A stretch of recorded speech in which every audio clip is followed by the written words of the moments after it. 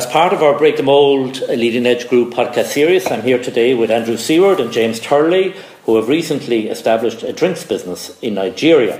James, you might give us give our listeners a brief intro into your backgrounds, please. Well, I came to Nigeria on a development program, much like my friend, business partner here, Andrew, did as well. We were working in economic growth, both private sector development and myself in the power sector, which brought us to Abuja, the capital of Nigeria, about 3 years ago, and worked with the federal government there. And I think one of the things we found quite quickly in Abuja, as much as it's a relatively easy city to live in comparison to a lot of areas of Nigeria, it's a quiet town. And one thing we saw across the whole of Nigeria is that there was a gap in the market for good quality beer, especially. You have big brands in Nigeria, you have Guinness, you have Heineken, but ultimately the craft beer that we'd been getting used to in places like the UK and the United States wasn't there. So, being the young and slightly bored young men bouncing around in a new city, we decided to invest in a small homebrew system. I think we started at about 20 litres. A few mistakes to start off with, but we managed to get relatively okay at brewing and then drinking our own beer. And I think after that we decided to try and see where we can go with it. And what we found is that there's demand and there's been a huge amount of support so far. And how long has the business been established? So informally we've been doing this for about a year and a half, but we registered as a business a little bit over 6 months ago. We've now moved on to our own private site, scaled up our equipment, and what we're now looking at is working on this in a full-time capacity. Very good. And James, what are the challenges that you faced about setting up a business in an international market like Nigeria? Indeed, it's very much a frontier market. Some would call it the Wild West. Everything from the conventional things about not having reliable electricity, not having reliable power, to sourcing our inputs, both domestically, building relationships with suppliers there, but also internationally, we're a brewing business and having to ship in a proportion of our inputs in terms of malted barley that has to come all the way from the UK. That combined with the macro challenges that Nigeria is currently facing, such as lack of access to foreign exchange, which puts pressure on the business, as well as the sort of broader economic downturn and having less disposable income in people's pockets. But despite that, there has been, as Andrew explained, there has been a demand for this sort of product in the premium end of the drinks market. And we've been encouraged enough by that to say we should grow our operation in order to, in the first instance, meet the demands of Abuja, the capital city where we're based. In Nigeria is a nation of 160 million people. So there's already an immediate demand there. It's currently the largest economy in Africa. And if you look at how well the beverage industry has been doing over the past few years, if you look at the growth that they're seeing, even in tough times like what you're saying in the moment where there's an economic downturn, there's clear demand and there's space for more players in the market. You have a bit of an oligopoly currently operating in Nigeria where the big boys like Diageo and SAB Miller have huge market share. And we feel that stifles innovation. And we want to try and find ways to innovate in the market, to bring new exciting products that are going to cater to up-and-coming Nigerians, people who are trying to set up their own businesses, people who are trying to increase their incomes. We want to work within what we see a very, very exciting growing market. And what's special, Andrew, about the product? Well, firstly, we think it's pretty good. Unbiased view. Unbiased view, yes, absolutely. We've taken the craft brewery approach. We may not be hitting scale, but we focus on quality ingredients. But we also focus on bringing something of Nigeria to the product as well.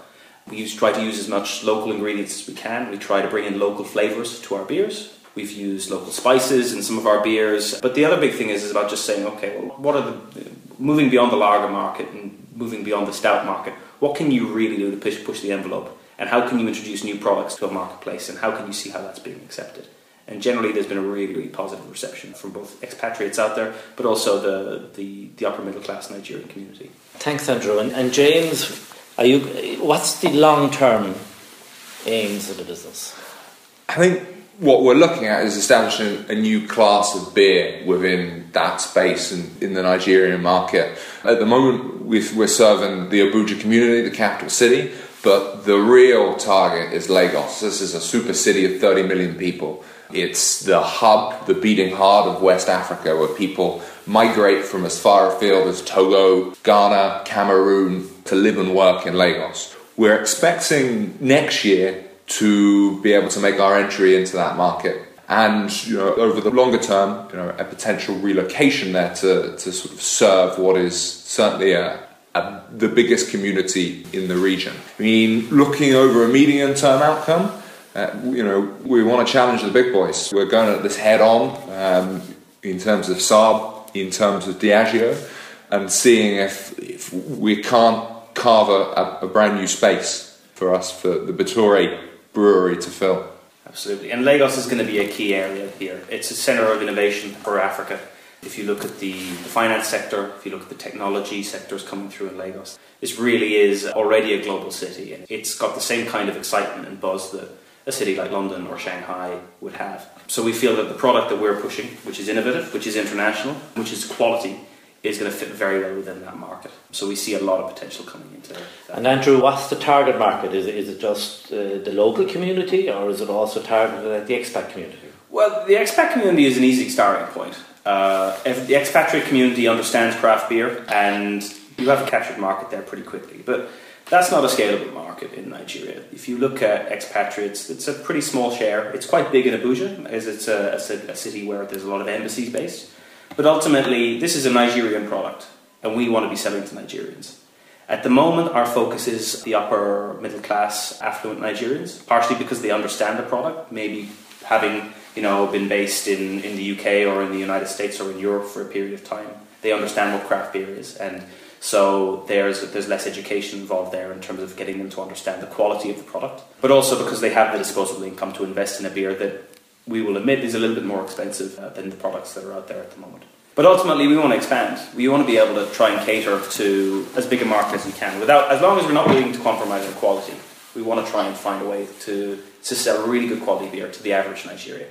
Now that will take a little bit of time, and we need to get to the point where we can really scale our business. But that to me is one of the end games of this. Okay. And James, from a location perspective, are you both going to commit to live in the market in order to expand the business?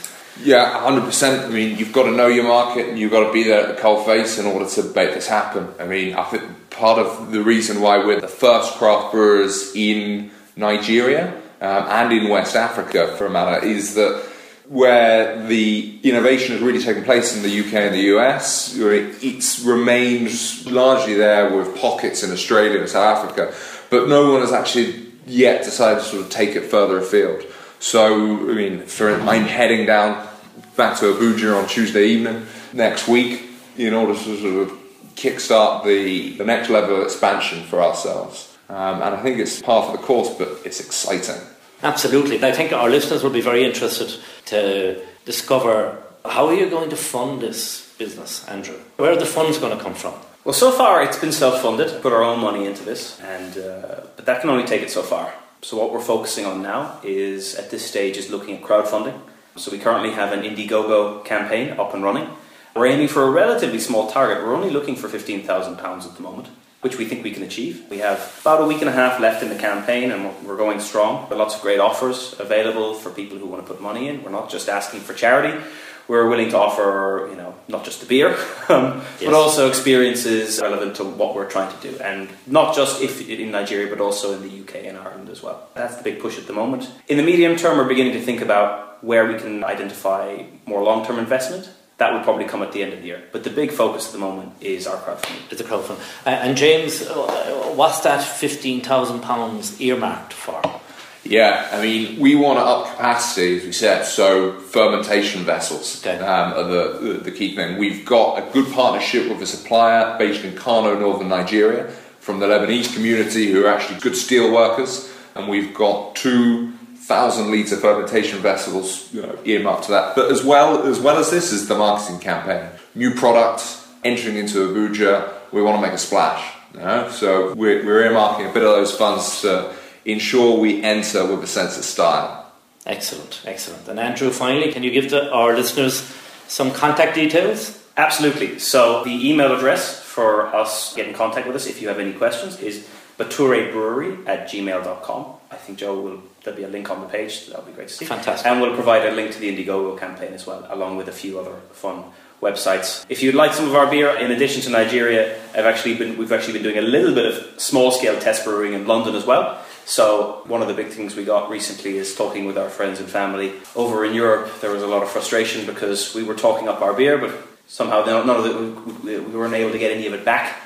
Normally when we try and fly our beer back into Nigeria, the airport security take it out of our suitcase. I'm not sure what they do with the beer, but certainly it's a bit frustrating. But the good news is we are making some test samples, and we're looking at starting to collaborate with some of the local craft breweries in London as well to get a bit more innovative. Fantastic. So Andrew and James, I think all our listeners will commend the real entrepreneurial spirit. I think this is a story that will run, and hopefully we'll talk again in next year and see how you develop. So Andrew and James, thanks very much for your time. Thank you very much, sir. Thank you.